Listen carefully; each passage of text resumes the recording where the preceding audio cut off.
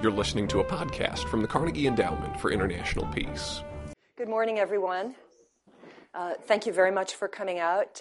Today, we are very excited. This event is a collaboration between the Carnegie Endowment and almonitor.com, which is a new website, al-monitor.com, a new website devoted to news from and about the Middle East. It is a combination of very carefully selected articles translated from Arabic, Turkish, and Hebrew, and original content by a number of contributors, including myself. I'm Washington correspondent for Al Monitor, and my name is Barbara Slavin. I'm also a senior fellow at the Atlantic Council.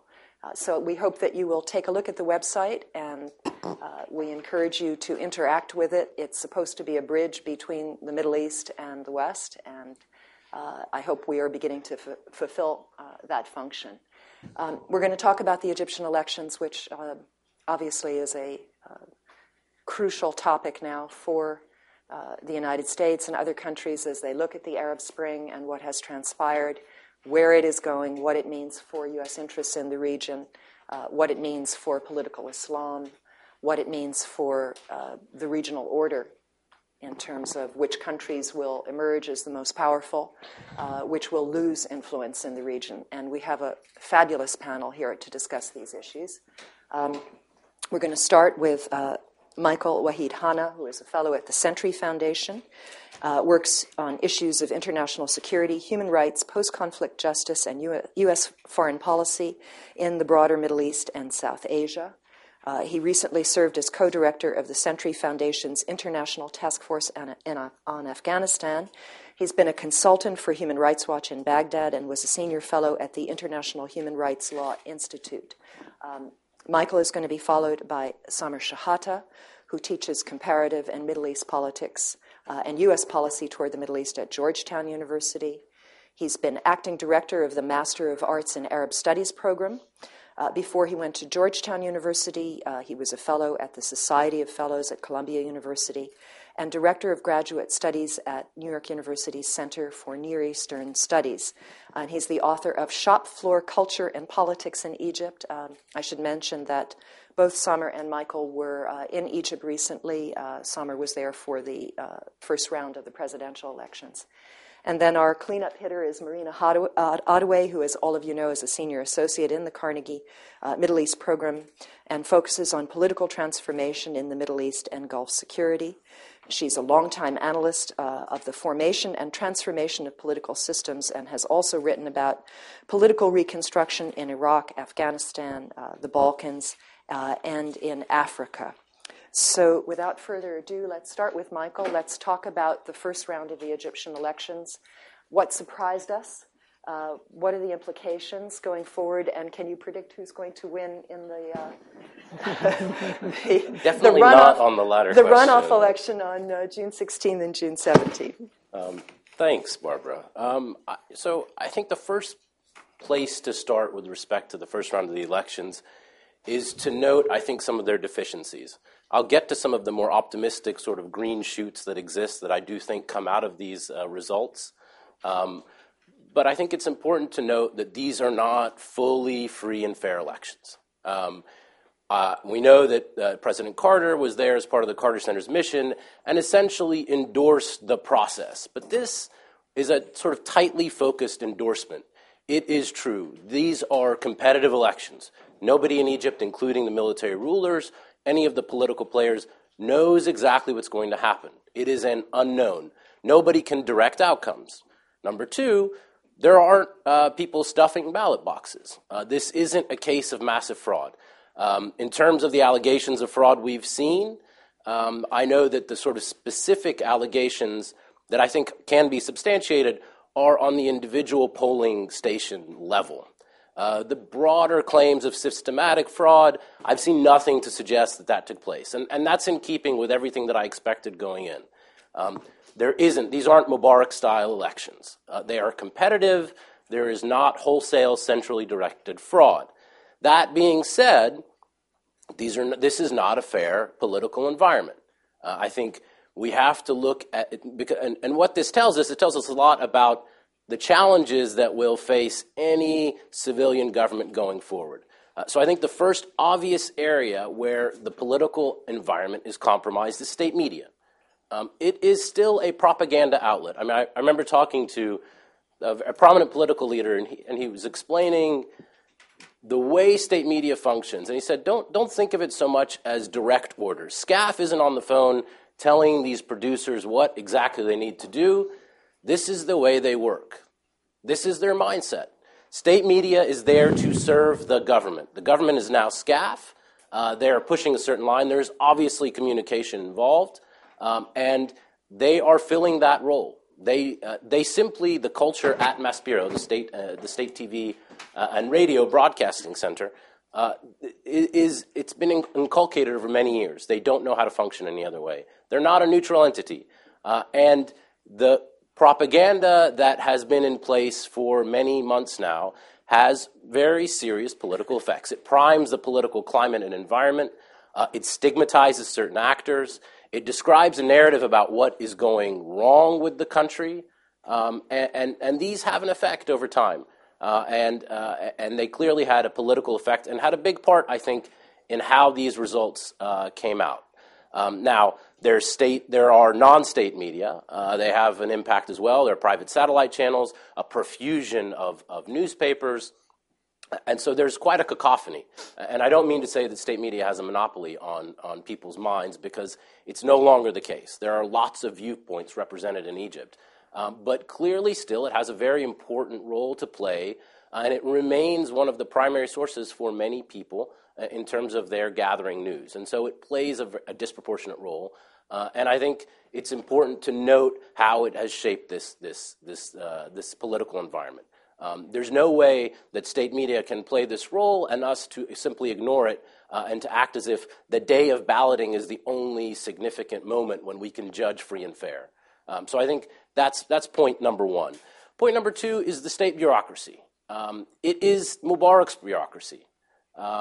One of the SCAF generals recently told someone I'm close with that he said, look around, the judges. These are the same judges that were there during the fraudulent 2010 elections.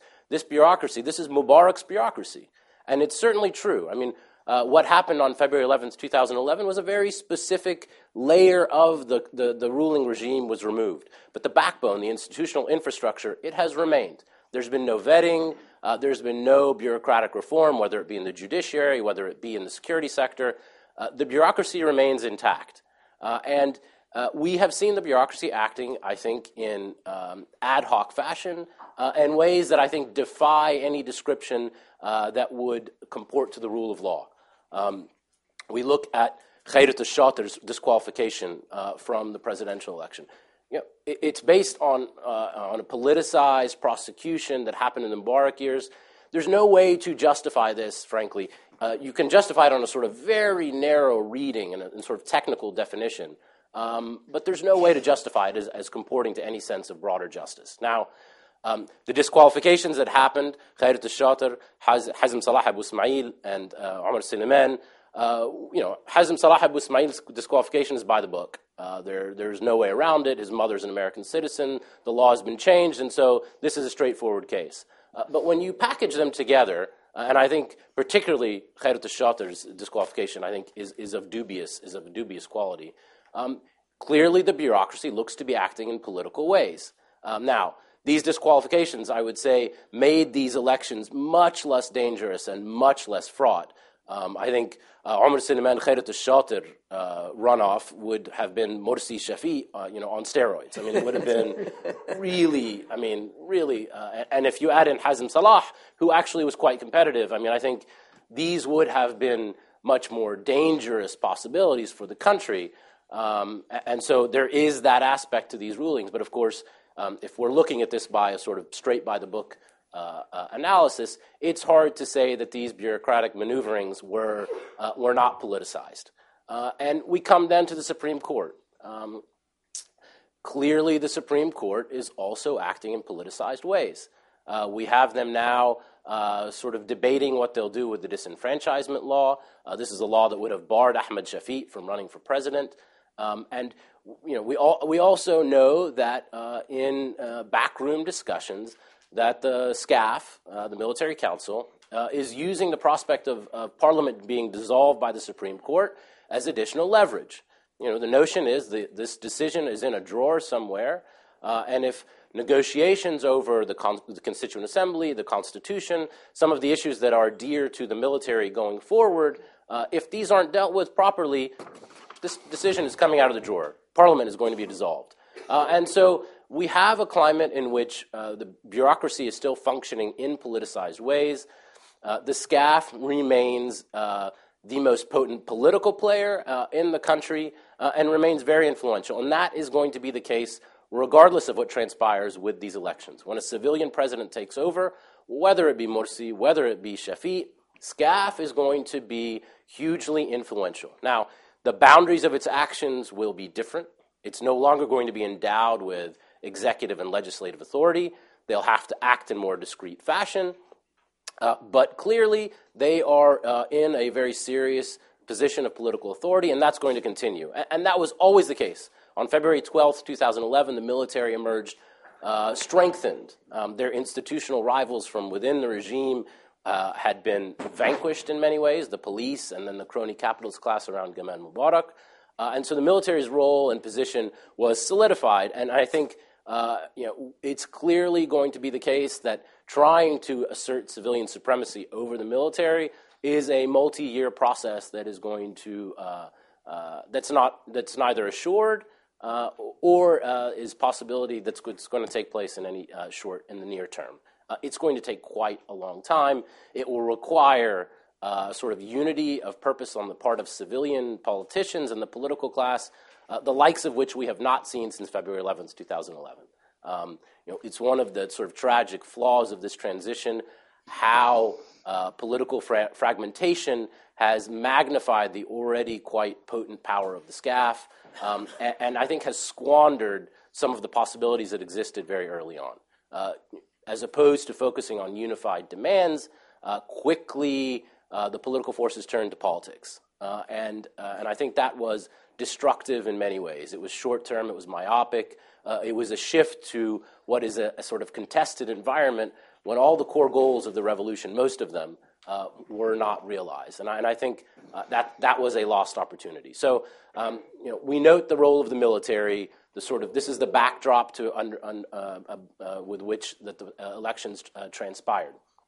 Now, turning to the elections, I was in Egypt a couple of weeks ago, and I think I got some things right and some things very wrong. I think I got what I did put my finger on before the elections were some of the trends. What I didn't understand at the time was who was going to benefit specifically from these trends. So. Very clearly in my time in Egypt, I think it emerged that there is, in fact, a backlash against the Muslim Brotherhood. I don't think there's any question about that. People have said this is exaggerated. I don't think that's the case. Part of this is unfair because the brothers control parliament. They control a parliament that has no obvious authorities. Their power is bounded by the SCAF. And so in some ways they were gamed by the SCAF. They were given something of a poison chalice. They were made to look ineffectual, when at times some of that ineffectiveness was frankly mandated by the parameters given to them and by the role of the military. That being said, I do think that their role in the Constituent Assembly, when they clearly overreached, tried to pack the assembly with their cronies, made them look bad. It made them look like political novices. It made them look ineffective. You combine that with some of the unrealistic expectations that existed on the Egyptian street, and you do have some frustration that this parliament has done nothing, that it has even its core task, which was to form the Constituent Assembly to draft a constitution, that has been a failure. And so I do think that was a real trend, and I think the parliamentary results the presidential results bore this out. The other obvious trend is a sense and a yearning for law and order and security. There has been a backlash against the activist class and the protest movement for months now. I think it crystallized particularly during the summer sit-in in Tahrir, and this has been a defining feature. And obviously this is egged on by state media. It's egged on by the narrative put forward by the SCAF. The sit-in that took place in front of the Ministry of Defense could not have been more perfect in terms of how the SCAF would want to frame the situation. It was a disastrous tactical decision, and I think had a big role in terms of shifting even more support toward Shafiq. There were people with arms in the crowd in front of MOD, and you had Ayman al-Zawahiri's brother in the crowd. I mean, this created a sense of something that red lines were being crossed, and I think the Abbasiyya demonstration really had a big impact on many voters' expectations. A couple other points. I'll be quick. The other thing that was clear going in, and I think was part of a misreading of the parliamentary elections, was the nature of soft support. The MB and the Salafis have core support, people that are going to come, their base, the people that they will always be able to turn out. But I think it was an overreach in terms of analysis to look at the parliamentary elections as the baseline for Egypt. That when Egypt votes, conservative Egyptians will naturally opt for Islamists.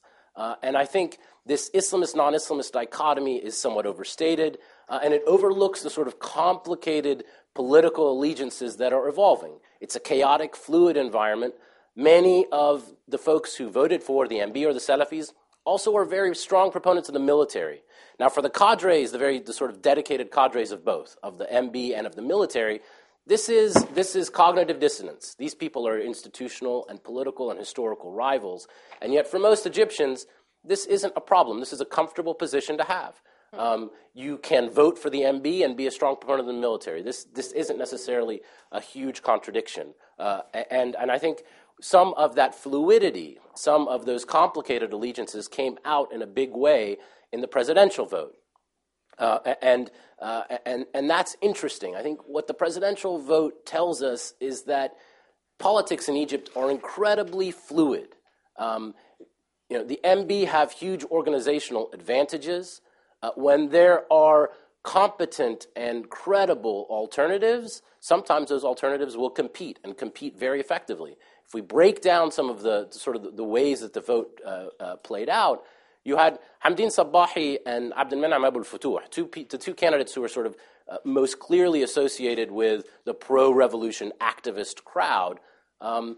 They combined would have won this election. That's an important result. The fact that if you add up Hamdin Sabahi, Ahmed Shafiq, and Amr Musa, that's essentially a majority of Egyptians voted for non-Islamist candidates. Now, we also don't want to overreach in terms of analysis of these elections to assume this is the new baseline, because I think these are no more conclusory results than the parliamentary elections were. This is a fluid environment.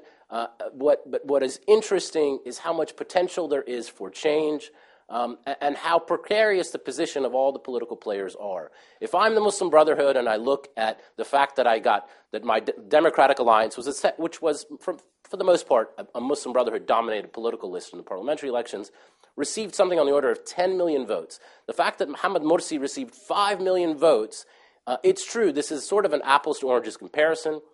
It's not a direct comparison. This is a parliamentary versus a presidential vote. But the fact that they could not mobilize anywhere near the same number of voters, that's an alarm bell for the Muslim Brotherhood.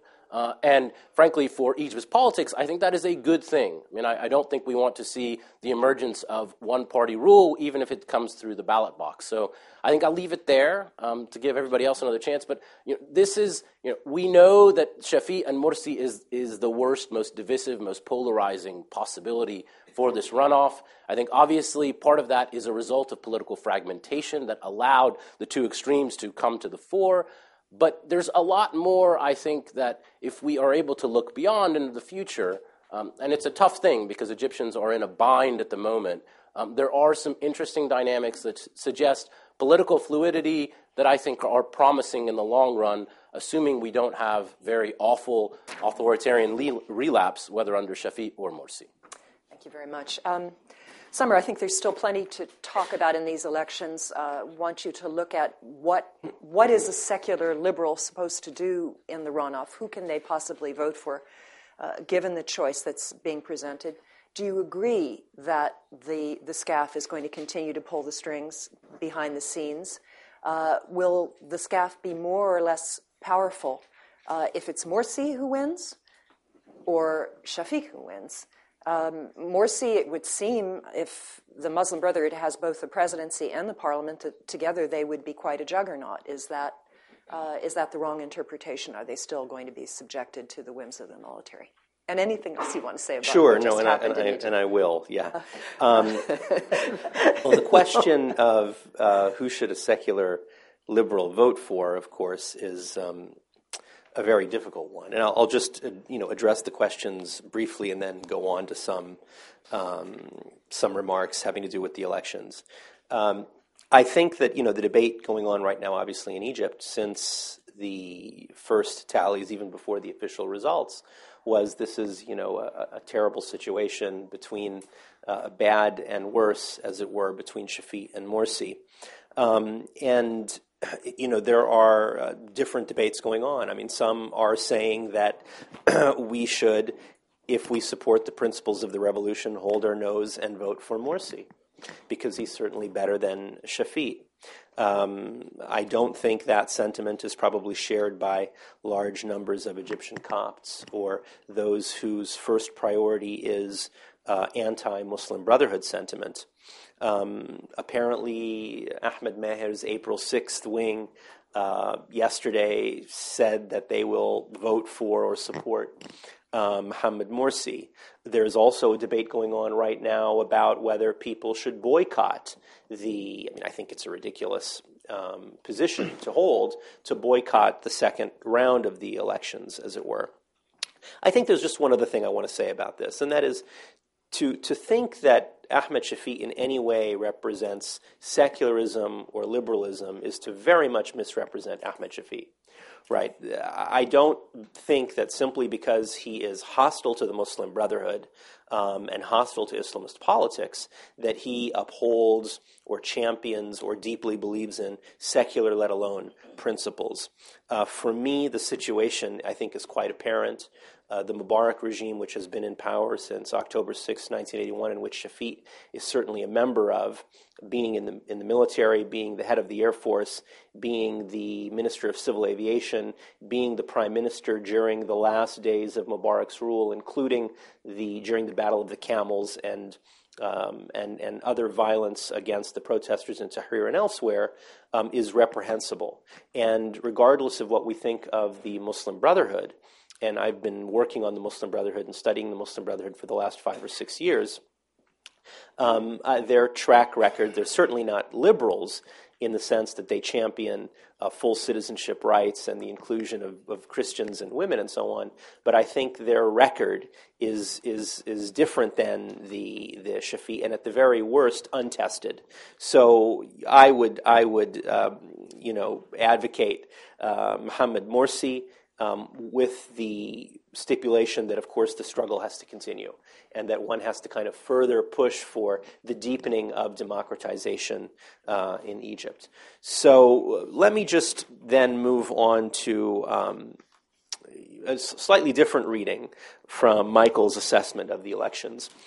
I think that, of course, it's easy, and everyone in Egypt right now is incredibly distraught, or many are incredibly distraught about the choice that Egyptians face. My reading of the situation is slightly different. I do think that certainly the political situation in Egypt is incredibly problematic, if not on the brink of disaster. When you think of the mines ahead in the road with regard to the possible ruling that the parliament is unconstitutional as a result of the parliamentary elections law, the idea that the Supreme Constitutional Court could disqualify Ahmed Shafiq as a presidential candidate, and so on. So this has really been an incredibly messy transition, if we want to even use the word transition, or transition in quotation marks. But with regard to the elections, I think I have a slightly different perspective than Michael. The elections themselves went off very well. And you'll remember that there was a great deal of concern about the possibility of violence, the possibility of electoral fraud, the possibility of very serious administrative problems. We had significantly fewer polling stations in these elections than in the parliamentary elections. And you'll remember the lines of 3 and 4 and 5 hours during those elections. And there was a serious fear among many specialists that we would face similar problems, especially as a result of the fewer number of polling stations with people waiting for 10 hours and so on, let alone fears that somehow, because of the potential of electoral fraud, the integrity of the process and the outcome could be questioned. We've really seen none of that. We've seen really no serious claims that any of the things that Michael has spoken about has, or I should be more careful, any of these concerns, not so much the state media, had a significant impact on the outcome, right? I mean, nobody can claim that somehow the shortcomings benefited Mohammed Morsi. There were certainly, I think, a number of surprises, I mean, let alone, not to mention, first and foremost, the outcome. You'll remember that all of the polling data that was done before, which was flawed largely, put Amr Moussa as the leading candidate, and in fact, many Egyptians felt that way. The only presidential debate that took place that was widely watched was between the perceived frontrunners, Amr Moussa versus Abdel Menem Abdel Fattah. And of course, Amr Moussa performed miserably, and Abdel Menem even performed less than what many people expected he would do, being number 4 as opposed to, say, number 2 or number 3. The other thing that was surprising and somewhat worrying was the turnout, right? I mean, these are the first presidential elections, the first potentially free presidential elections in Egyptian history. And the turnout was really kind of somewhat miserably low, I think, with 47, 46, depending on how you read the turnout. Sabahi's performance was also a surprise. And this was one of the trends that we noticed in the week or so, or the 2 weeks before the elections, in which there was a great deal of talk about Hamdin Sabahi throughout the country and a great deal of excitement. A populist figure, a charismatic individual, a good orator, an Arab Nasserist in a way, and his performance, I think, was very surprising, as was Shafiq's. Explaining the outcome in hindsight isn't so difficult. Morsi, of course, has the organizational machine of the Muslim Brotherhood that was very well functioning, very well financed. He had the largest campaign events in the run-up to the elections. And it's interesting to note that the discourse during the campaign by Mohammed Morsi, or I should say by the Freedom and Justice Party more generally, somewhat less so with regard to Mohammed Morsi's own discourse, was one of speaking to the base. It was not a discourse of inclusion. It was not a discourse of trying to woo undecided voters. It was not a discourse that one would expect in a campaign, to try to get undecided voters to vote for you. It was very much a Friday sermon at the 2 campaign events that I attended in Benha and in Cairo. Somewhat understandable if you consider what we first saw on May 23rd and 24th as a primary, right? Trying to mobilize the base and get people out, and quite understandably, immediately after the announcement of the elections, the day after, the discourse by Mohammed Morsi, and also Shafiq to some extent, has changed. Talking about the commitment to a civil state, talking about inclusion, making the claim that he's not interested in mandating women's dress, the presidency as an institution as opposed to an individual, and the possibility of appointing non-Freedom and Justice Party individuals into the presidency as advisors or vice presidents. So the discourse has changed from one of mobilizing the base and so on to one of inclusion. Shafiq's performance also was surprising, and I think Michael hit this on the head when he spoke about the concern that many Egyptians have regarding security. Now, I think the Gallup organization did a poll in May that showed that the number one priority among Egyptians going into the elections was security. There is no question that there has been a deterioration in security, crime, some degree of lawlessness in Egypt in the period after the revolution. More importantly, the perception of lawlessness and the perception of an increase in crime is almost out of control. I mean, there's no question that crime has increased. I mean, my mother-in-law's car was stolen, and so on.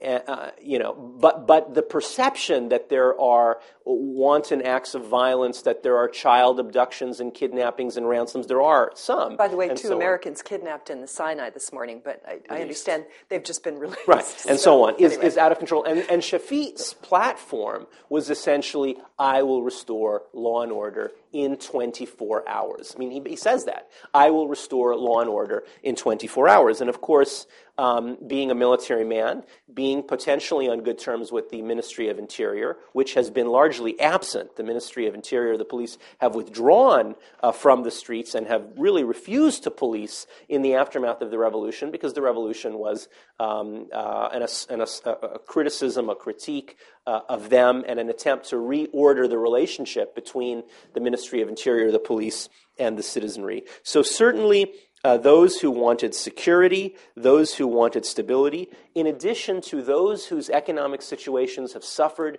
since the revolution. 20% of Egyptians live below poverty, another 20% live close to poverty. There's been a deterioration in the economic situation, and there is the desire to have at least the economic situation that they had on January 24th before the revolution, and Shafiq promises them that. Not to mention the votes that he elicits from the machine of the National Democratic Party. There have been reports that the NDP machine was working to, in fifth gear for Ahmed Shafiq in these elections. Not to mention the families of the Ministry of Interior people and the army. In addition to, I think it's somewhat accurate to say, large numbers or a big percentage of Coptic Christians. With regard to the question that you asked, the last question, I think, which Michael refused to answer, which is who will win, I will not hesitate to answer. I think Mohammed Morsi will win. And somebody put a gun to my head, I would say Shafiq, but I wouldn't. I think Mohammed Morsi will win, and I think for the following reasons.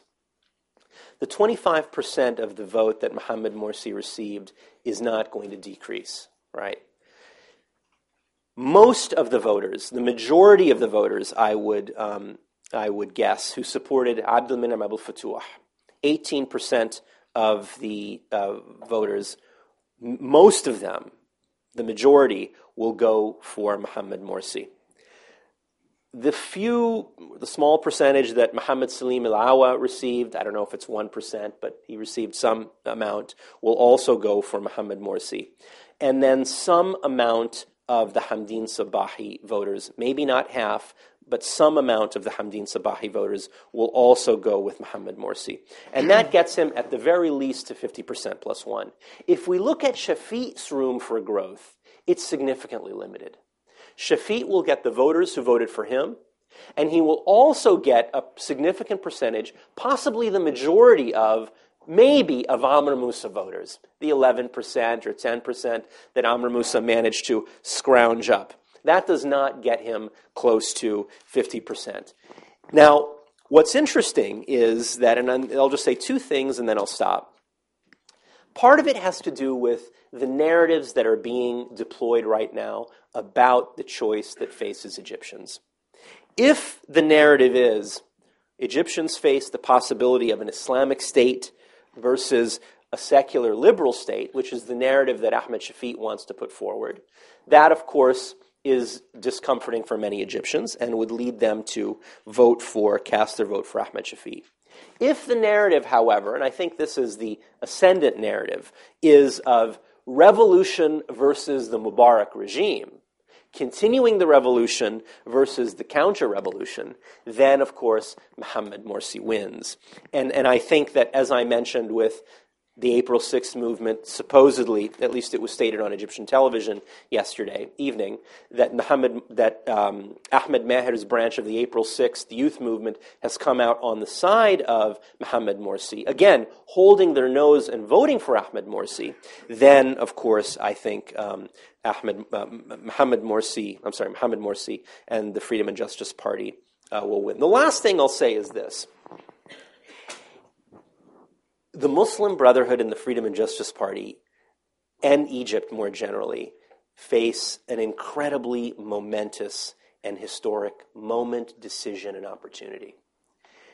And I think this is significant for Islamist politics in the Arab world more generally. If Mohamed Morsi and the Freedom and Justice Party are willing to sincerely make efforts to move to a more liberal political philosophy, not fully liberal, but more liberal, and to provide guarantees, real guarantees and assurances to Egyptians, to Egyptian Copts, to Egyptian women, to liberal and secular Egyptians, and so on, about what they would do in the next very important 4 years in terms of deepening democratization, fundamentally changing the character of the Egyptian state, and so on. That would be a significant change in the Muslim Brotherhood and the Freedom and Justice Party and could bode very, very well for Egypt, despite the tremendous challenges that any president of Egypt will face regarding the deteriorating economic situation, the staggering amount of work needed to restructure the bureaucracy in the Egyptian state, and so on. However, if the Muslim Brotherhood chooses to immodestly try to do it alone, as it were, and so on, two fates await them. One, the possibility of an Ahmed Shafiq victory, which would be disastrous for the organization's interests, because Shafiq has already talked about putting the Muslim Brotherhood back in their place, or limiting their room for maneuver and so on. Not to mention what Ahmed Shafiq would do in terms of ending, I think, the possibility of Egypt consolidating any kind of a democratic transition. So I'll stop there. Thank you very much, Summer.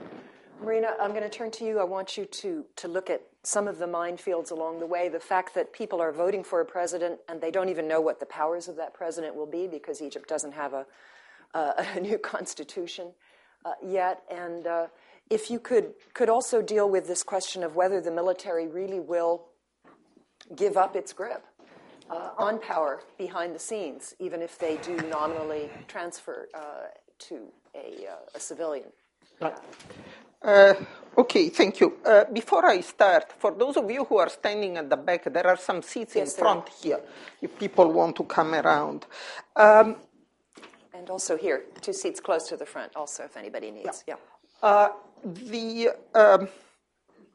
Let me start by answering the question you did not ask me to answer, that is, who's going to win between the two. Right. And my answer is, it doesn't matter to some extent, because no matter who wins the election, the Muslim Brothers are not going to be governing Egypt in the near future, because a lot of the battle for power is being fought outside the realm of the elections.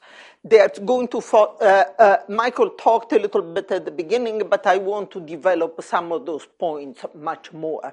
The Egypt today is, I would argue, where Turkey was in 1997.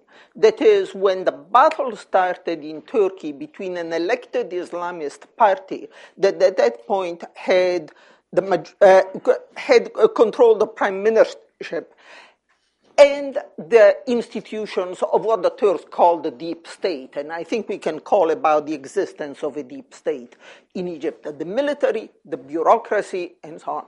And it's quite clear that a very important part of the battle for power is being fought, is going to be a battle between the deep state and the elected institutions. And I would argue that it's very likely that the first round of that battle is going to be won by the state and not by the elected institutions. Before I develop that point, I want to make one comment about the elections and the election results. And one of the most striking aspects of the election process, not so much of the results, but the process, is the complete failure of the, let's say, the body politics of Egypt to generate credible new secular candidates. In other words, in order to have, who were the secular candidates? We know who they were. I'm talking about the main ones. Amr Musa, not exactly new blood in the body politics of Egypt. Ahmed Shafiq, again, very much part of the older regime, and then Sabahi. They had to go and dust off essentially an old Nasserite in order to introduce another secular candidate. The uprisings, the events since January of 2011 have not really brought to the fore any new blood on the liberal side, or even more broadly on the secular side. We saw it in the presidential election, and we see it in parliament. A few weeks ago, our former colleague Amr Hamzawi was speaking here at Carnegie, and he talked about, he counted the number of liberals, the liberal bloc in the Egyptian parliament, at 27 people. Okay? Now, it does not take very much math. There are over 500 members of parliament. 30% of them are secular. Well, 30% of 500, more than 500, is well over 27, which means that most of the secular element, or the non-Islamist element, if you want, in the parliament is not liberal. And that is this is a missing segment of the political spectrum, essentially, that seems to be absent in the case of Egypt. I would argue is largely absent in the case of all countries in transitions. If you look at, the situation is not much better, although slightly better, but not by much in the case of Tunisia. It's not much better in the case of Morocco either, I would argue. So I think we see a real the sort of puzzling element and very disturbing element, I think, in the transitions that are taking place in Arab countries. But let me move beyond the election and really come to the statement that I made, that no matter who wins the election, the Muslim Brotherhood are not going to be running Egypt in the near future. And the reason is that, first of all, we have to look at what courts are doing. And again, I want to make more emphatically the point that Michael Hanna did before. The courts are playing an incredibly political role. The decision to put the courts in charge of the elections, essentially, which originated way back in the days of Mubarak in an attempt to make the elections a little more credible, under the circumstances, has resulted in the complete politicalization of the Egyptian judiciary. Judiciary has taken all the most important decisions, or a number of the most important decisions, political decisions, let me repeat that have been taken since January of 2011. It was the judiciary that decided the NDP could be disbanded. That is a political decision, obviously, but it was made by a judiciary body. It was the judiciary that decided who could run and who could not run who could or could not be a presidential candidate. Again, as we heard, many of those decisions were taken on very thin juridical ground. Let me point out that it is the judiciary that's going to decide pretty soon whether the parliament is going to allow to continue sitting or it's going to be disbanded. And that decision is going to be a political decision and not a judicial decision. Why am I so sure about this? Because the argument on which the decision that's being taken is whether the election law that led to the election that was used in the election of the parliament was unconstitutional. I don't know how you judge the unconstitutionality of any law when the country does not have a constitution. In other words, this is not a joke. I mean, the country is working on the basis of a constitutional declaration that was jerry-rigged by the military on the basis of some articles of the 1971 Constitution that were amended and submitted to a referendum, plus other articles that were plucked from the old Constitution without any consultation, without any referendum, without any decision, because the military realized that these amended articles of the old Constitution no longer had a body in which they could fit because the Constitution itself was suspended. So what we have now is a Constitution that is an extremely strange and an extremely controversial document. And it's on the basis so that when the Supreme Court is going to make a decision on whether that law is constitutional or not, it's going to make, by definition, a political decision. And there are no two ways about it. Let me add, for those of you who don't know or have forgotten, that the head of the Supreme Constitutional Court is also head of the Presidential Election Commission, which, of course, makes you fear even more or confirm the fact that these are going to be political decisions. So what both of you said, there is a decision that's ready to be trotted out. I understand that it's very likely that the parliament is going to be dismissed, which will leave now. What that means, it's very unclear per usual, because there are historical example in Egypt in the last decade of the courts deciding that the parliament was elected unconstitutionally. And what they have done in the past is to allow some of the decisions of the parliament to stand, even if the parliament essentially was disbanded and new elections were called. So it's not quite clear what all the implications of a dismissal of the parliament are, but they could be quite far-reaching.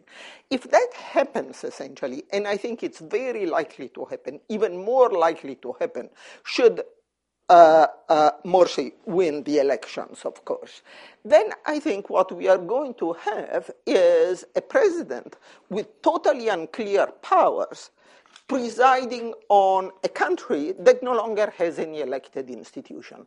And where, as a result, it's the old institution of the state that really prevail. I said this is Turkey in 1997. What happened in 1997, Erbakan's party was disbanded by the courts. And the first electoral victory of an Islamist party was totally nullified as a result. I have not seen any indications at this point that the courts will try to disband the Freedom and Justice Party, although occasionally there are, and I don't think it's going to happen. At least I don't see anything that allows me to reach that conclusion. Although you hear periodically the fact that and increasingly, in fact, that the relation between the Freedom and Justice Party and the Muslim Brotherhood are too close, that there is no clear separation between the two, and therefore that the Freedom and Justice Party is a religious party, and the religious parties are not allowed, again, under this Egyptian constitution that nobody quite knows what it is at this point. So there is another battle that is looming there, and so on. Finally, let me come to the point that Barbara asked me about concerning the constitution and the powers of the president. Now, Egyptians are electing a president whose powers are not very well defined, because the powers of the president at this point are defined by the constitutional declaration that SCAF issued in March of 2011, that, as far as I can tell, give the president pretty much the same power that the president had under Mubarak, and in fact one of the problems, the struggle between the elected parliament and the SCAF in the last few months is whether the SCAF has sole control over the appointment of the cabinet, or because the SCAF is now acting in lieu of the president and therefore has sole control over the appointment of the cabinet, or the parliament has a voice in the appointment of the cabinet. The SCAF won the battle for the very simple reason that they had already appointed the cabinet, and all they had to do is to do nothing essentially, and the cabinet remained as it was. It's going to be very interesting to know to see what's going to happen. And again, what you are seeing is a battle that's beginning to try to determine the powers of the president, that it's taking place outside the institutions that should decide what the Constitution is. There is in theory, it is the parliament that elects the Constituent Assembly, that then is going to decide, that is going to formulate the Constitution. The Constitutional Declaration is a disaster on that point because it makes very clear only one thing, that says the Parliament elects the Constituent Assembly. It does not say anything about criteria that have to be used, who is eligible to do this, by what kind of majority the Constituent Assembly has to approve the Constitution.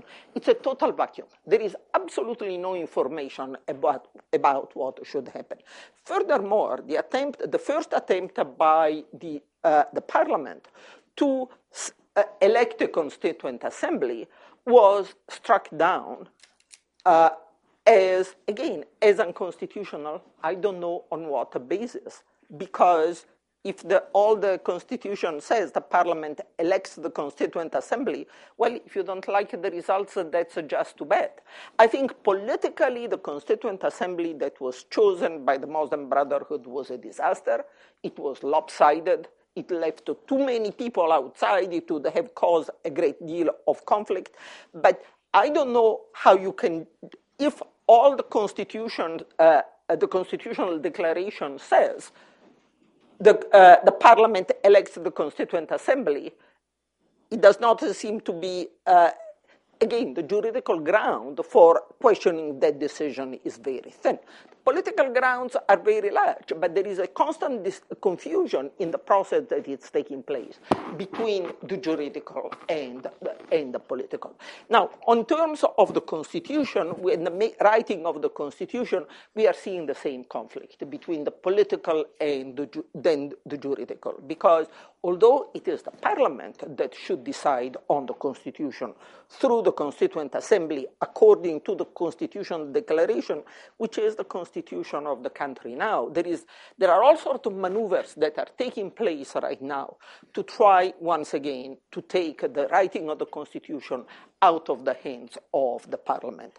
There is an attempt, there is a renewed attempt of coming to some agreement beforehand among political parties and the SCAF on the content of the Constitution, therefore devoiding the Constituent Assembly of any power. There are attempts by some of the so-called liberal parties, and I always use the term so-called because most so-called liberal parties are really not terribly liberal, to try and impose conditions on the candidates, how they think they can impose conditions on the presidential candidates. For example, one of the requests that is out there now is that the presidential candidates should announce what their cabinet is going to be, what their cabinet will be before the elections take place. But in the end, and I'll stop here so that we have time for discussion, I think what will determine where power resides when the dust has settled on this situation now, it's not going to so much the results of the elections themselves, is the decisions that are taken by the state institution, that are taken, and it's really the battle between the deep state, which is the military, which is the bureaucracy, which is the courts, and the groups that want a change. I think it's very unfortunate at this point that the main exponent of change in this battle that is being fought now is the Muslim Brotherhood. That is an organization that certainly whose the democratic credential can be questioned, as can be the democratic credential of any player on the Egyptian political scene now, but it is certainly an extremely divisive organization. But that is the battle that is being fought right now. Thank you very much, Marina. Wow.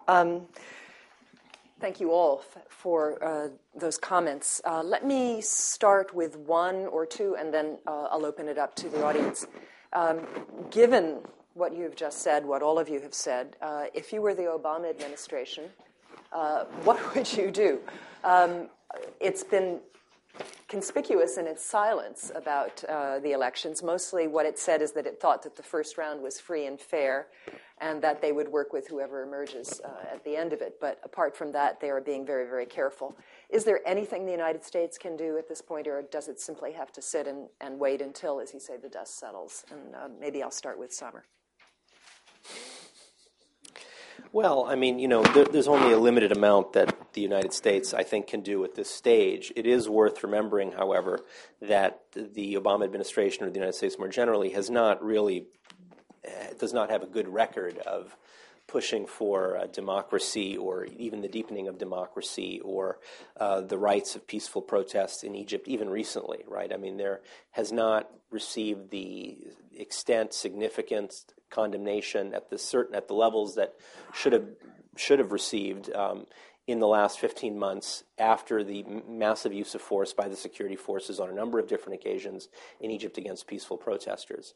But with regard to the outcome, and of course I think the more general point needs to be mentioned, which is the United States is a power in decline in the region and maybe in the world. I only work on the region, so I can only speak about that with some confidence. There's no question that as states move towards greater representative government, and governments are accountable to populations and to voters, that the United States is going to have less influence over those regimes than it did when the Mubaraks and the Ben Alis of the world were around. And I think that's a very good thing.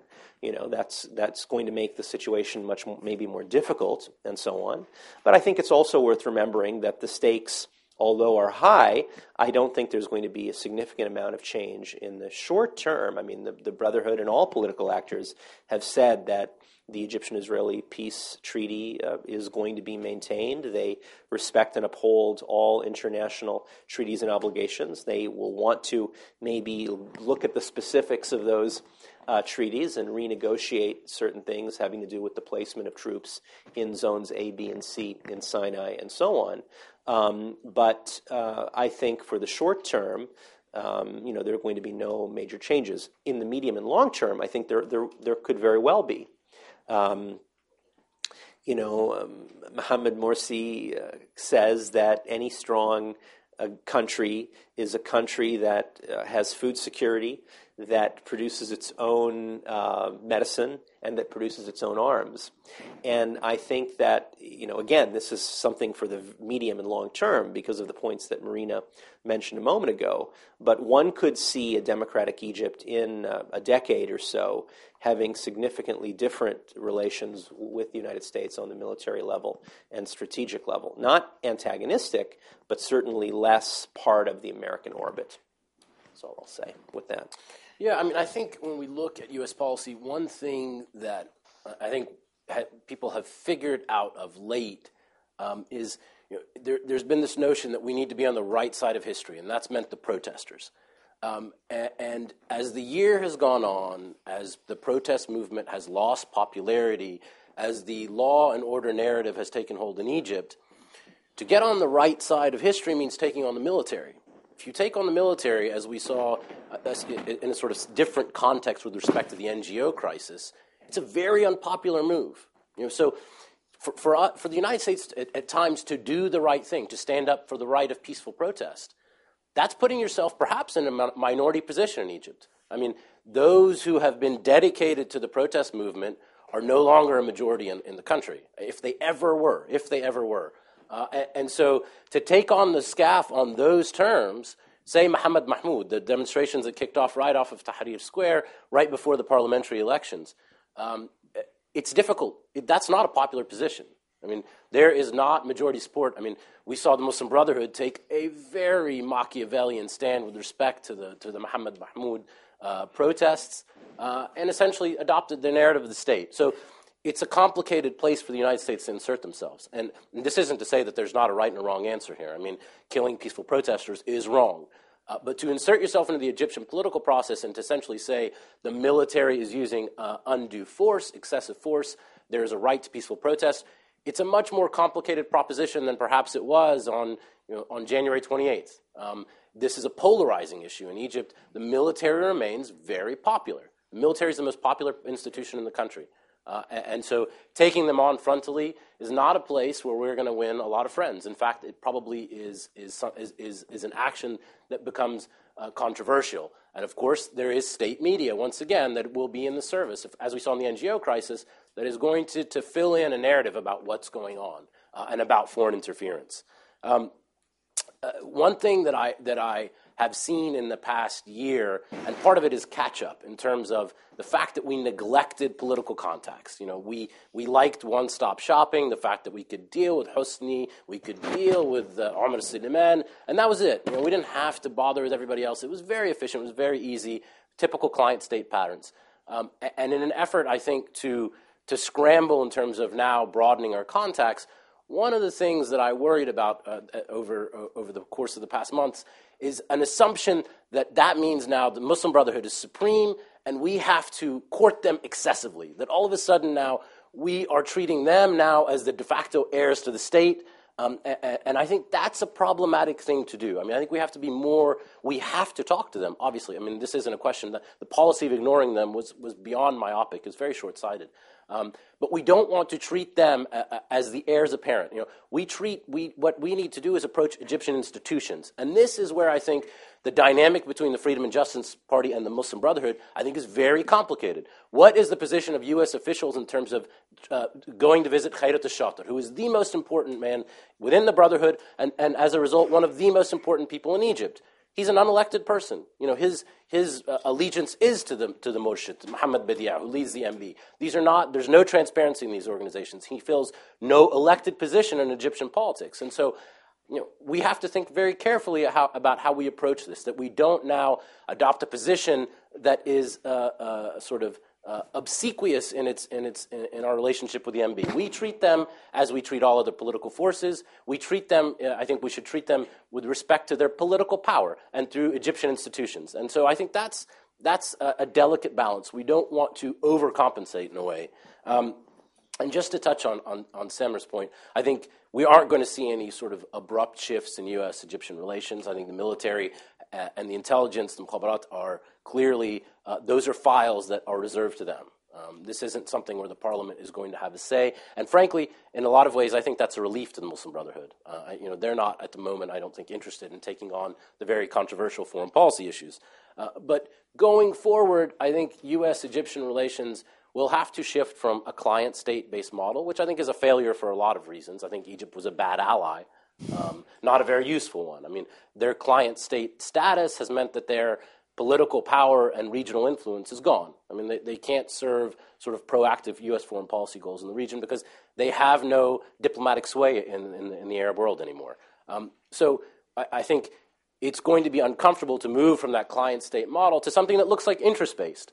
And if there's not a sustainable interest-based model where there's a convergence of enough U.S.-Egyptian interests to sustain this relationship, then that should indicate to us that this relationship can't continue even in broad parameters in the same fashion. So I think that's going to be an uncomfortable shift. It will require the United States to be able to deal with those areas, much like we do with Turkey now, where we do see divergences, very significant ones, ones that are difficult to deal with. But in the end, enough convergences and enough utility of purpose that the relationship makes sense. And so that's a question. Is there enough of a convergence of interests remaining now for a democratically Egypt on the way to a more representative government? Does that make sense? And does that relationship, can that be sustained going forward? And I think that's something that's going to be worked out, I think, in the medium to long term. If I could just say one thing about the military, about this. It is true that the military has some degree of support in the Egyptian populace right now, but there's also no question, there's absolutely no question, the polling data confirms this, that the military's popularity has declined significantly in Egypt from February 11th until the present. There's absolutely no question about that. And there is also widespread agreement across the political spectrum, liberals, secular, Muslim Brotherhood, and so on, that the military has mismanaged to an incredible degree, if not with malice, the period from February 11th until the present. And there has also been, in the last 6 months or so, a discourse that differentiates between the military as an institution, which all Egyptians respect and so on and believe is a national institution, and the Supreme Council of the Armed Forces, the 22 or 18 or 19 generals that make 2 million or 3 million pounds a month, that are beneficiaries of the Mubarak regime. Everyone is calling for an end to military rule. That is a universal demand, and in fact, this is also another way to look at the matchup between Mohammed Morsi and Ahmed Shafiq. A civilian, professor of engineering, USC graduate, Mohammed Morsi, and Ahmed Shafiq, a military man, just like Mubarak, just like Anwar Sadat, just like Gamal Abdel Nasser, just like Mohammed Naguib. Well, I mean, the polling data. I mean, if it was suspect for the presidential race, which it's suspect for this too. And when we talk about unity of purpose for the political class, what we've seen is triangulation in the SCAF, an ability to divide and conquer, right? So the seculars were more than happy to curry favor with an expansive military role if the Silmi document and the sort of guarantees of rights were ensured. The Muslim Brotherhood has been more than happy to work in back rooms all year long to try to ensure some sort of power sharing modus vivendi. So, yes, sure. In public, they've talked a good game. In action, the political class has been a complete and utter failure with respect to holding any type of unified line with respect to checking military power. Very few instances. The backlash to the Silmi document, but I think it's a thin reed upon which to base, I think, the read going forward about how the political actors are going to deal with SCAF. And if Morsi is president, I can assure you that SCAF is going to then play up its role in terms of the balancer of the political system, the guarantor of the civil state, and they're going to have a lot of takers in Egyptian society who are opposed to the Brotherhood. And so I think it's a little bit more fragmented in practice than it needs to be or should be. Marina, before you answer the question about U.S. role, I have one question. There is an NGO law, which I believe is in the Parliament. Is it possible that law will finally get approved? Has the Parliament approved any important legislation since it was the Parliament approved one important law, which is the one that in theory disqualified Ahmed Shafiq from running. And the SCAF signed it, and the law was totally disregarded. And in fact, the explanation that I have gotten when I have raised the issue is the Constitutional Declaration says that the Election Commission has the final word about the decisions that have to do with the elections. And my next question then in those discussions is always, does that mean that the Election Commission is above the law? Has received no answer to this at this point. So I think, yes, the Parliament has passed some laws. We are trying to, in fact, to put together a list. We are working on this about what laws have been discussed and so on. Very little has been enacted. The most important one has been disregarded. Let me come a moment to the issue of what the U.S. should and should not do, and I'll keep it very clear. I think it's very important to keep in mind that the position the United States takes is not going to affect the outcome in Egypt. I don't think anybody is going to vote for Morsi versus Shafiq because of of the perception that the U.S. favors one over the other. What the position the United States is going to take is to affect the relationship between Egypt and the United States. And I'm making this point because there has been a lot of confusion. I hear a lot of things that are about on this point that are very confusing. If only the United States could provide more aid to Egypt, that might lead to a different outcome. Very frankly, I don't think. I think it's way beyond the capacity of the United States to influence the outcome in Egypt. It does, but what is at stake is the U.S. between Egypt and the United States.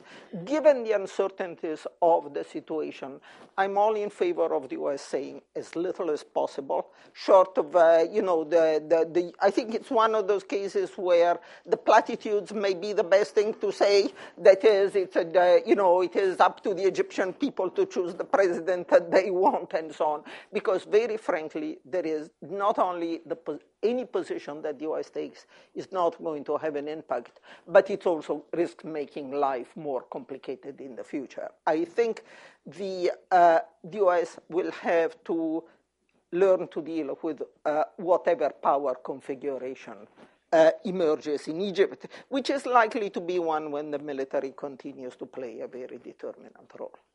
Okay, it's your turn. So when I call on you, say your name and wait for the microphone. And Saad, right there in the middle, wait for the microphone if you would. Yes, thank you, Barbara. My name is Saeed Erkat from Al-Quds. I want to I want both or all to elaborate a little bit on not what the U.S. should do.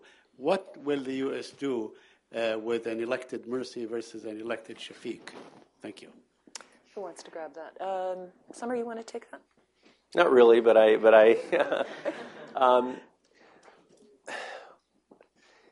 well, I mean, the United States has already, high-ranking, it's not clear what the significance even of the answer would be, right? I mean, American officials have been, I don't want to say stepping over themselves, but they have made significant efforts to begin a dialogue with the Muslim Brotherhood. As you know, John Kerry has visited the Freedom and Justice Party and met with high-ranking officials, whether it's Khairat al-Shats or Mohammed Morsi, as has Lindsey Graham, as has Ambassador Ann Patterson on several occasions, as has Bill Burns, and I'm sure many others.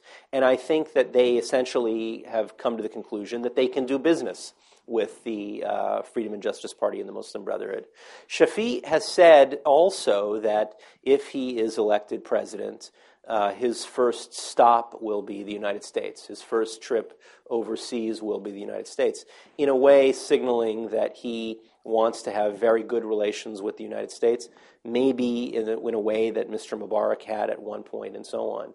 So I don't know what the difference will be. Certainly, possibly, relations with the military, U.S. Egyptian military, one could conceive of being somewhat slightly different or having different aspects, whether Shafiq is president or Morsi. That's it.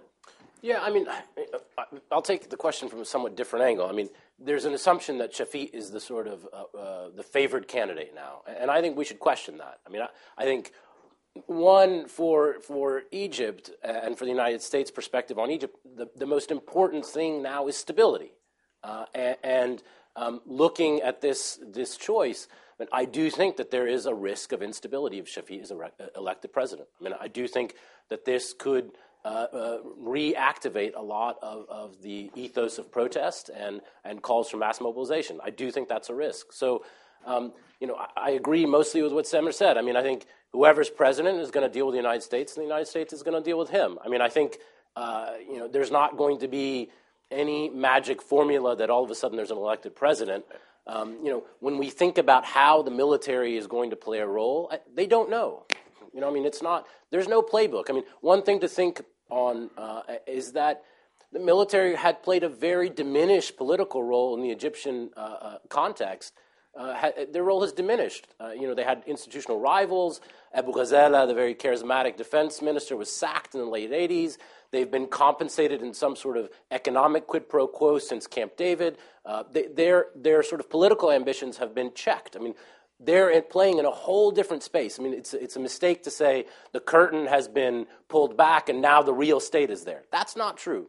The military hasn't played this type of political role since the days of Abdel Nasser. Not even under Sadat did they play this kind of role. And so, how that's going to manifest itself in more discrete ways, and I don't know, and they don't know themselves. I mean, I think there is a lot of ambiguity. I will say that ambiguity in the political system favors the military in terms of their assertion of power.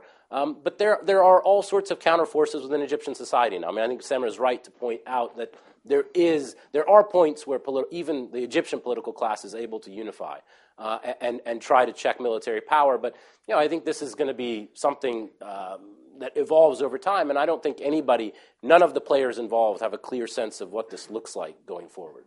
I don't have. Let me just say one other thing about this, and that's to emphasize something that Michael has just said, which is I wouldn't say that there is a risk of widespread protest if Ahmed Shafiq is elected president. It is a certainty. There is no question that if Ahmed Shafiq is somehow declared the president, there have already been calls for widespread protest among different segments of society.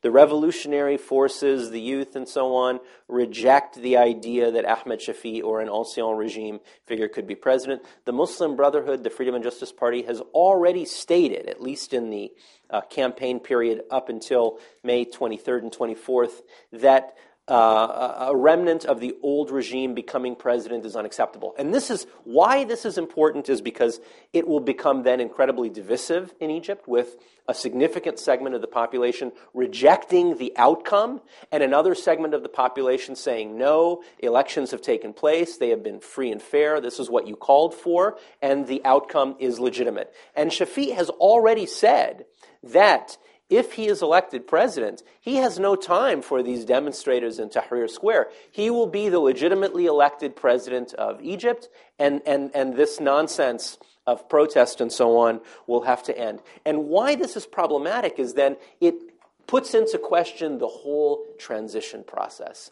And you have then a rejection of the legitimacy of the transition process and the government institutions that are produced by significant segments of the population, the Muslim Brotherhood and what we can call the revolutionary classes. That's a very different outcome than if Mohammed Morsi is elected president. No Egyptian will believe for a moment that Mohammed Morsi was the beneficiary of the Supreme Electoral Commission or the military, that they rigged votes in his favor. Many Egyptians will be very unhappy with the Mohammed Morsi presidency.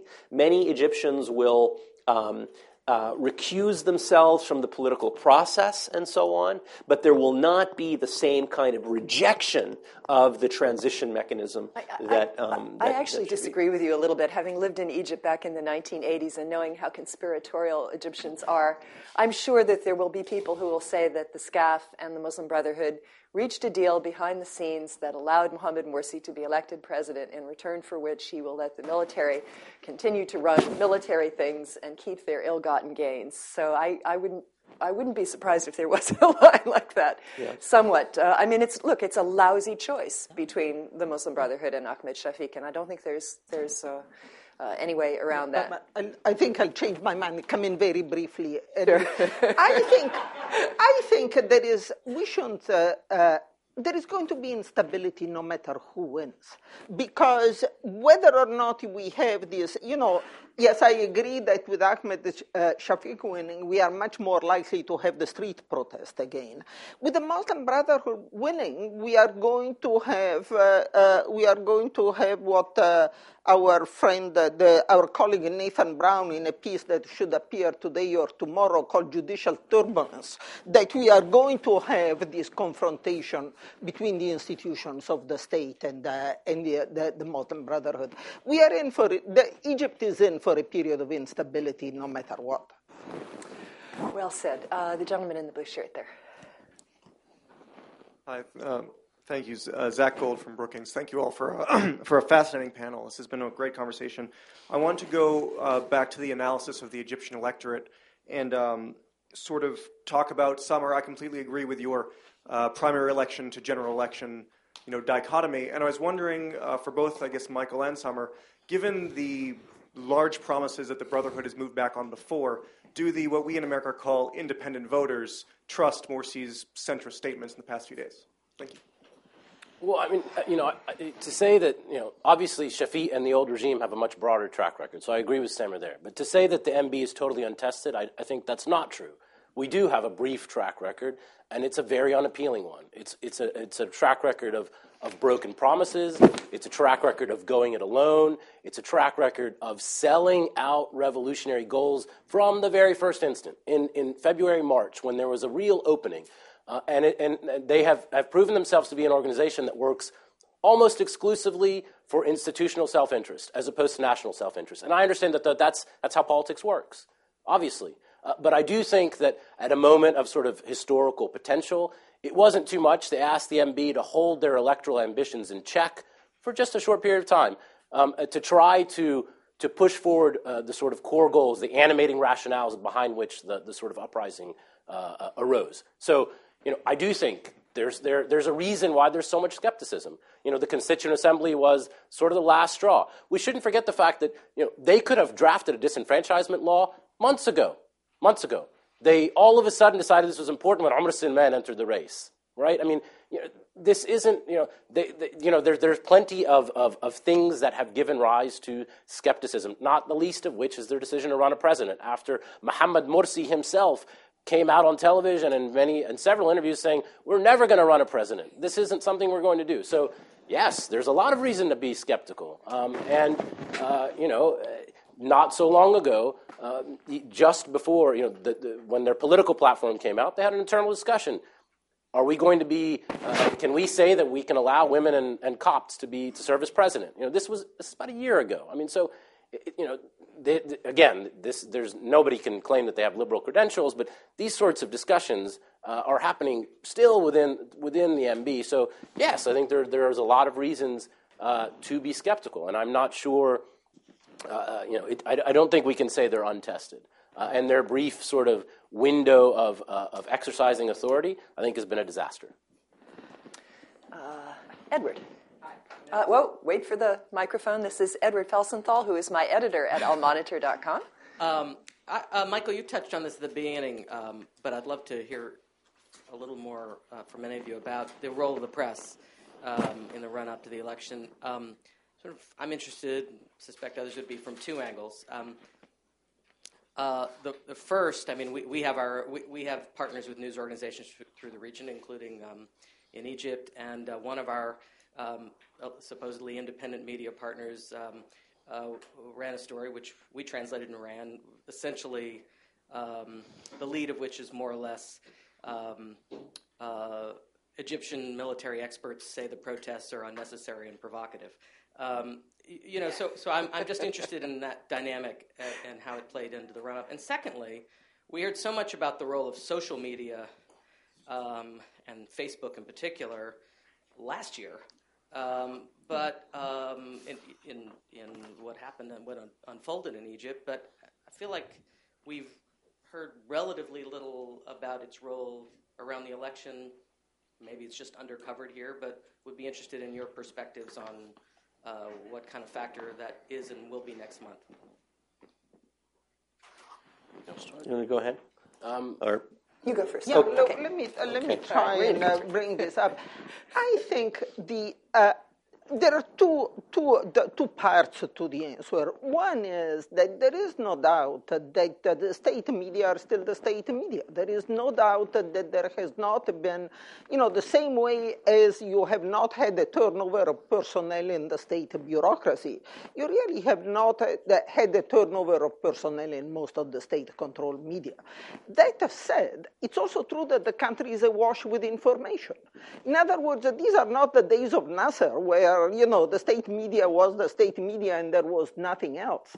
I don't think that there is any shortage of information out there. That does not mean that it's unimportant that the state media, that certain media are still controlled by the state, because it tells you something about the mentality and the political system. But in terms of access to information on the part of the voting public, I don't think that's an issue. Just one thing about this. I mean, it is true that many of the individuals who ran the state media organizations at not the very highest level, at the level below, are still there. And so I think it's also true that the deep state, as it were, can influence what is on the state media channels, Egyptian land TV, and so on. But it's also true that it's not the state media of Mr. Mubarak. I mean, just yesterday, you do have different voices that are heard. I mean, just last evening before I went to sleep, there was a TV show on the Egyptian satellite network, which had an individual who was a transparency advocate and so on, saying, he was the only guest, I'm going to vote for Mohamed Morsi and I'm going to hold my nose because he's better than Ahmed Shafiq. So that needs to be said. So there has been the beginnings of some opening. Still, I think, biased, but the beginning of some opening. Secondly, and I'm not a media expert, but I would imagine that the viewing public and the listening and reading public is skewed or is divided, as it were, between those who consume largely and get their news from satellite stations, which are independent and then advocacy, right? Everybody's watching On TV, everybody's watching Dream TV and so on, which are hard-hitting, critical of the military, critical of the Muslim Brotherhood in some cases and so on. People are reading the non-state press. Il Masri al-Yawm is, maybe the most respected, along with Ishrut newspaper, as opposed to the old Al Ahram and so on. So there is a very vibrant media. Social media, I think you're right to say, didn't play as big of a role in the elections as did in the revolution. I'm not a social media expert. There were text messages, vote for Hamdin Sabahi, jokes about this candidate and that candidate, but I don't think it was as significant in any way compared with its role in the revolution. Do you agree on that? I mean, there was a lot on Twitter, certainly, during the Sure. voting process that I followed. I think social media played a very important role on January 25th. What it did on that, there was the sort of We Are All Khalid Saeed Facebook page, a lot of social media organizing. What that did, and it was a shock, I think, to the organizers, was it meant that there was a critical mass of people on the streets on January 25th. I mean, people looked around that day and they said, oh my gosh, look how many we are. I mean, this was much more than anybody had seen. And so there was a critical mass of people on the streets, and I think that catalyzed a much broader movement. It shamed some of the other groups who refused to participate, in the Muslim Brotherhood most prominently. It sort of forced them out onto the street. So it played that role. It was a tool, and I think we shouldn't exaggerate or also undercut its importance. There's been a sort of, the predictable backlash to say it had nothing to do with anything, and that's not true either. So, it was of the moment, very important on January 25th. It's still a medium. People exchange a lot of ideas, but, there's no way that I think social media in a place like Egypt can compete with satellite TV, with state TV, with newspapers, which are in terms of saturation levels, reach just many more people. And I would still say state media plays a disproportionate role in the media environment in terms of shaping views. If you go out and ask Egyptians about April 6th, more often than not, you're going to get views about foreign sponsorship and foreign meddling and a sort of parroting of views you hear on state media. And that's clearly shaped and directed by the sort of campaign launched by the military to stigmatize this class of protesters. And I think that has real traction. Divided by socioeconomic class, of course. I mean, the higher educated, more income, you're more likely to view some of these private satellite stations. Just the last thing about the media is, in the run-up to the elections on May 23rd and 24th, a number of the most prominent satellite stations had wonderful and very long interviews and questioning and grilling of all of the political candidates. All of them. And they were widely watched. So you would have 2 episodes of 2 hours each with Mohamed Morsi or Abdel Menem al-Fatuh or Hamdin Sabahi answering questions about everything, about foreign policy, about Israel, about unemployment, and so on. And I think that they were widely viewed. And we haven't seen anything like that before in Egypt. And Morsi was on with Yusri Foda on TV last night again. So, this is Excellent. Let me have Stanley and then Marcel. Stanley Cobra. I'm looking at an article in the Egypt Independent paper, and it quotes a statement on Facebook by the Freedom and Justice Party's Supreme Guide, Mohammed Badi. Let me, if I can, read a couple sentences. Badi cautioned against attempts by former Mubarak officials and businessmen paying large amounts of money, quote, to deceive the patient and kind people, taking advantage of their poverty and need by bribing them, deceiving them, and buying their ballots.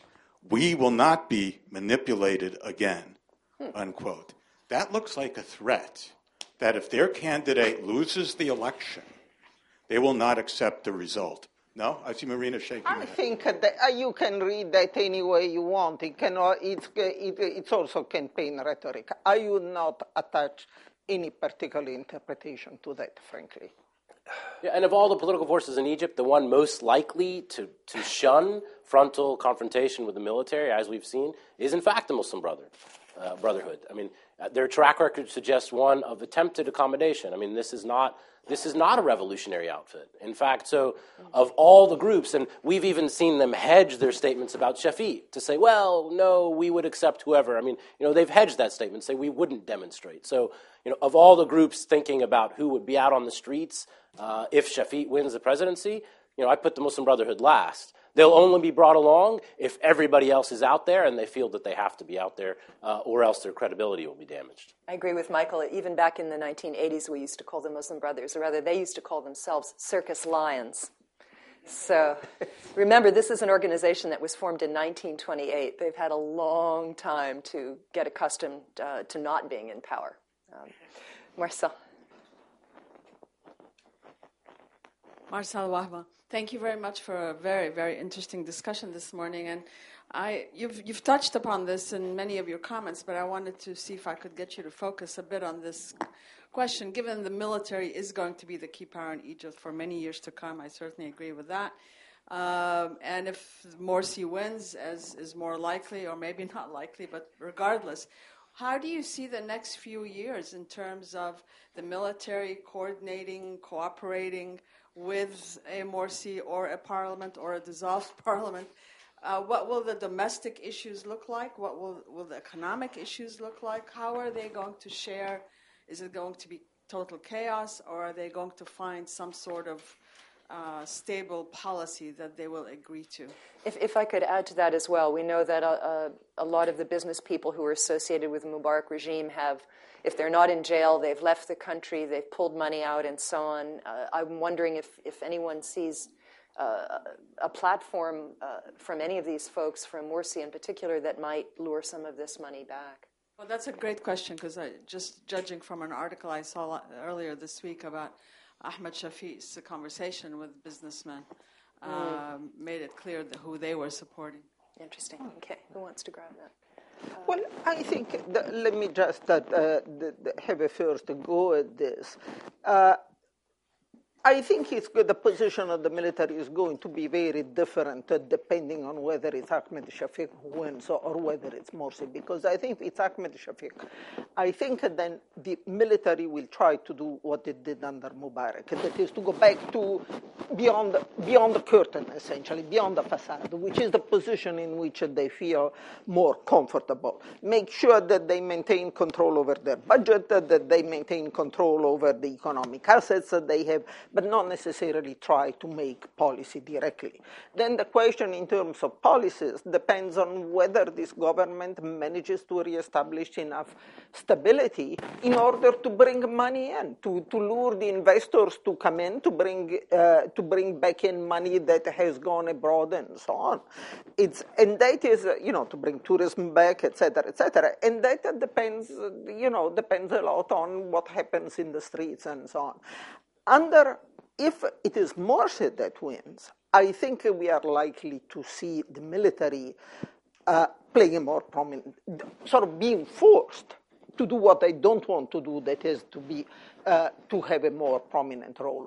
Whether that's going to take the form of, insisting on something which occasionally gets discussed, of a National Security Council, for example, and so on, I don't know. But I think they probably would feel compelled to have a more direct a direct role, I think. In terms of the economic policies, which are all important, what we are looking at is two different sets of business people who have fairly similar ideas in terms of business, because the Muslim Brothers are free market advocates as well, but are totally separate from each other in terms of, they're really two communities that don't talk to each other. Let me add on that also what you think is going to happen with Mubarak himself and his trial. I noticed, I believe yesterday, there were more charges that were leveled against him for insider trading, or against his sons. And that is coming Saturday, that decision. Is there any possibility for some kind of Truth and Reconciliation Commission or some way to provide amnesty to at least some elements of that benefited under the Mubarak regime in the interest of stability and getting investment back? Well, I mean, I would look at it another way. Not enough people have been prosecuted, actually. I mean, that's the problem. I mean, there has been very little, and in fact, in the charges, there were a number of investment bankers in EFG Hermes, including one of Mohammed Hassan Heikel's sons, who has also been charged with insider trading. But if we move away from the economic sphere, I mean, there have been very little attempts to reform seriously the Ministry of Interior at 1.2 million people strong, which really was the repressive boot of the Mubarak regime against the neck of the Egyptian people. So I would look at another way. With regard to the military and the question that was asked, a very good question, I think there are immediate concerns and there are kind of more medium and long-term concerns. With regard to the immediate concerns, I think even Mohamed Morsi and the Freedom and Justice Party have tried to indicate or signal that they would provide a safe exit for the SCAF. They have said, in fact, in the last 2 weeks, that they would not attempt to hold the SCAF accountable for the violence and death that has occurred over the last 15 months and so on, which might not be justice, but it might be smart in terms of smoothing the transitions, a kind of guarantee of safe exit. I also don't believe, for all different kinds of reasons, that the Brotherhood or the Freedom and Justice Party is naive enough to attempt a full-scale confrontation with the SCAF or the military in the coming period. Unlike some of the other candidates. I mean, Abdul Minim al-Fatuh actually, seemed at different times to push this issue and so on, which is popular among the revolutionaries. And then the question of the civilian control of the military, it's very hard for me to imagine, even if Mohamed Morsi is elected president, to see a civilian as the Minister of Defense in the next 2 or 3 years. Yeah, I mean, the safe exit scenario, even if it was Abul Futuh, would have looked the same in the very short term. I mean, I took all that with a very large, grain of salt. I mean, the military has 4 immediate priorities. They want immunity for their term in office over protester deaths, etc. They want budgetary independence. They want to roll in national security decision-making. They've gone so far as to say they have essentially a veto over Egypt, whether Egypt goes to war. And they want to protect their business interests. Those 4 things are going to be protected, frankly, regardless of who's president. Nobody is going to touch those. I think so. We move beyond that, and we think about what this looks like going forward. And I think that's a messy process. And I think Marina is right to say that, paradoxically, a Morsi win might, in fact, create a much broader playing field in terms of the political role of the military. Some people will reluctantly see them as the balancer, the guarantor of the civil state. And so I think that's, if we're looking long term, that's actually a potential downside to a Morsi win. And I think the military will gladly take this opportunity up. I mean, they will exploit this situation. On the issue of accountability, we haven't seen any. There's no security sector reform. Prosecutions, it's interesting to note what prosecutions have been successful. The prosecutions that have been successful have been corruption cases. The whole oligarchy, the crony capitalist class that the SCAF loathed and despised, those guys are in jail, a lot of them. Ahmed Izz is in jail. The policemen who killed protesters on January 28th, That's essentially been proven to be unprosecutable in the Egyptian judiciary. Those cases come up. Another one came up today. They fail every time. One reason, I think, on just purely legal grounds, they're hard to prosecute. Policemen defending police stations against mobs. It's a difficult legal case to make, frankly. But what it indicates is a lack of any forethought with respect to post-conflict justice issues, transitional justice. At this moment, there's no sort of sense about who should be prosecuted and why. The only sort of saving grace, I would say, is that these kind of issues have a way of staying with the body politic. I mean, if we look at Latin America, there are still prosecutions happening in Argentina. So I don't think we've foreclosed the possibility of seeing issues of accountability being raised at a point in time when Egypt has moved on from the sort of day-to-day tactical disasters that have consumed people. When we do see a little bit more stability, maybe that's 5 years, maybe that's 10 years down the road. I do think there is a possibility at that point, a more likely possibility that we see Egypt turn to sort of questions not just about the protests in the 18 days, which I think has distorted the picture, but 1952 to 2011, right? I mean, this is, there's a long period of accountability that Egypt needs to think about. And I think it's important in terms of recreating a sort of open basis for its politics that Egypt thinks about and Egyptians think about how they got to where they did. Yeah, I just very quickly on this issue of these cases. This is just a comment because I'm not sure myself what the implications are. In a sense, it's something to be watched more than a clear conclusion. If you look at the decisions that the courts have been taking on some of these cases that have come up, it seems to me that there has been a change in the position of the courts. That the earlier decisions were much more in the direction of supporting, quote unquote, the revolution, if you want, so that you have reversal of some of the privatization.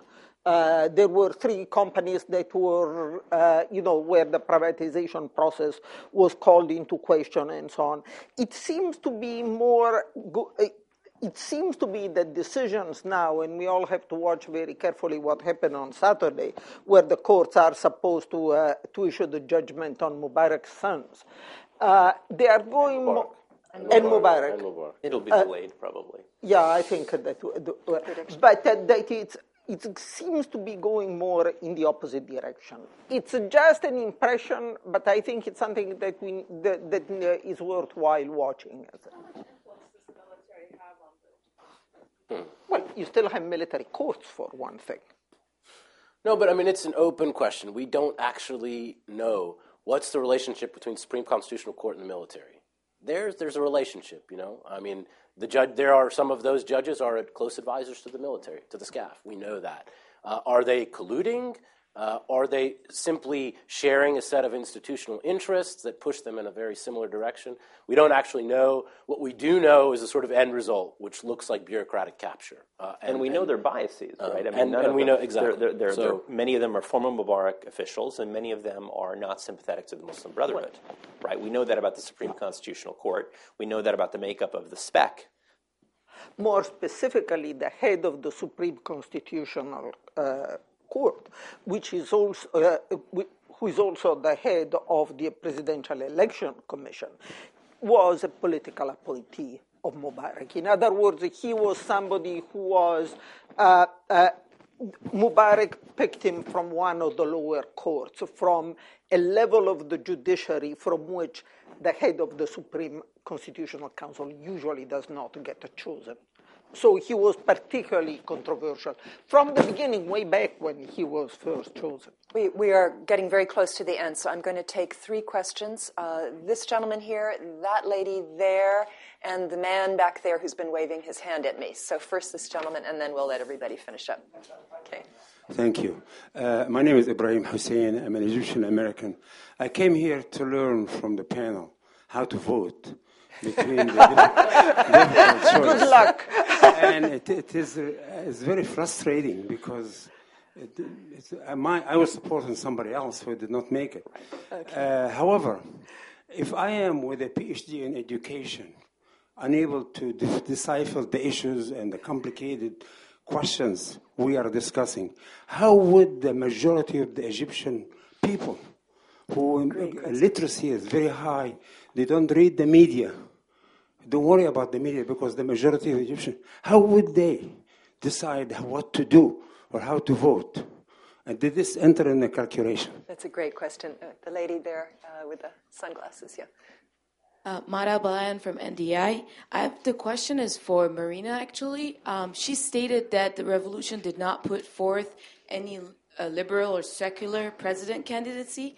I would say Baradei, even though he did not nominate to the end. But wouldn't you say he was a secular liberal force that was backed by most, if not all, the revolutionary forces? And then he cut his presidency, the nomination. But seeing now what Hamdin did and Abdel Fattah did, wouldn't you say even if he had nominated himself, he would have done less than 20% of the votes, even though he's very much of a liberal, secular, and backed by all the revolutionary? Okay, and then this gentleman here. Thank you very much. My name is Yahya Fanoussi. I'm the lead Special Operations Division of the United States of Africa 2017 Task Force. What's your Mr. question, Michael sir? Wahid, the confidence that you exhibit here, I hope it is not reflective of the military government in Egypt, because I remember in the 70s, early 70s, when we used to talk to our Tutsi brothers to reconcile with the Hutu brothers, they were exhibiting such confidence and arrogance. Do you have a question, sir? No, it's just a statement. Just a statement. Okay, thank you. Well, then we will, I guess, start maybe in reverse order. So why don't you go? You go last, actually. Okay, and Marina first. Okay. Well, let me the question concerning Baradei. But one of the reasons why Baradei dropped off the election is that he had very little support.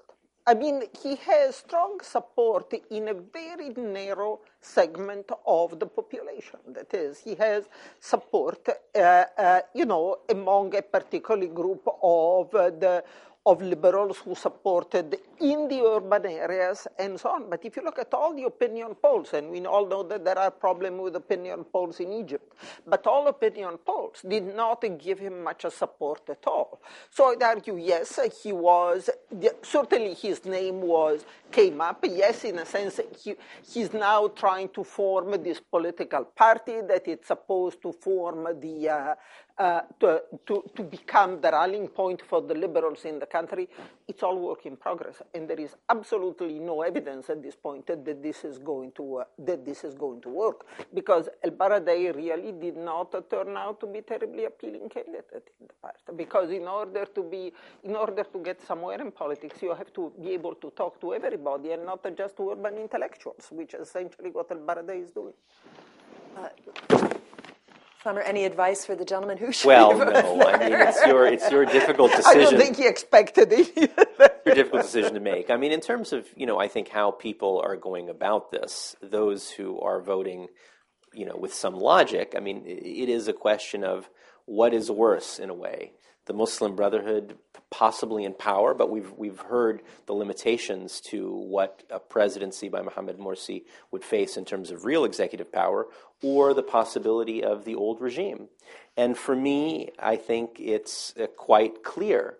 I'm not a member of the Muslim Brotherhood, nor am I sympathetic with their ideas, but I despise the old regime so much that I'm willing for, in the short term, to guarantee that they do not come back to power, with the caveat of continuing attempts to deepen the revolution and to push for democratic, liberal freedoms for all Egyptians, whether Morsi is president or someone else.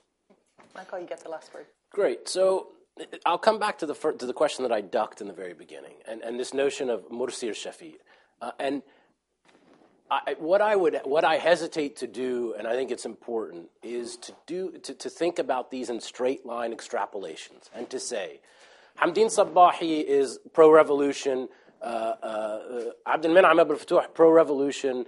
This block of voters will do X because of X reasons, and I think what we have seen is how turbulent the Egyptian electorate is, how fluid it is, the complicated decisions that are being made, and so. Is a Shafiq win possible? Absolutely. Is it likely? I don't know. But I mean, what I do know is that what we are witnessing are the last elections of the Mubarak era.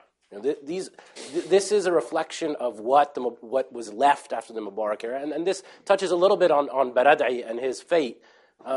What remained in Egypt? We have a Nasserite, we have some Islamists, we have former regime figures. I mean, this isn't a new cast of characters, as Marina said.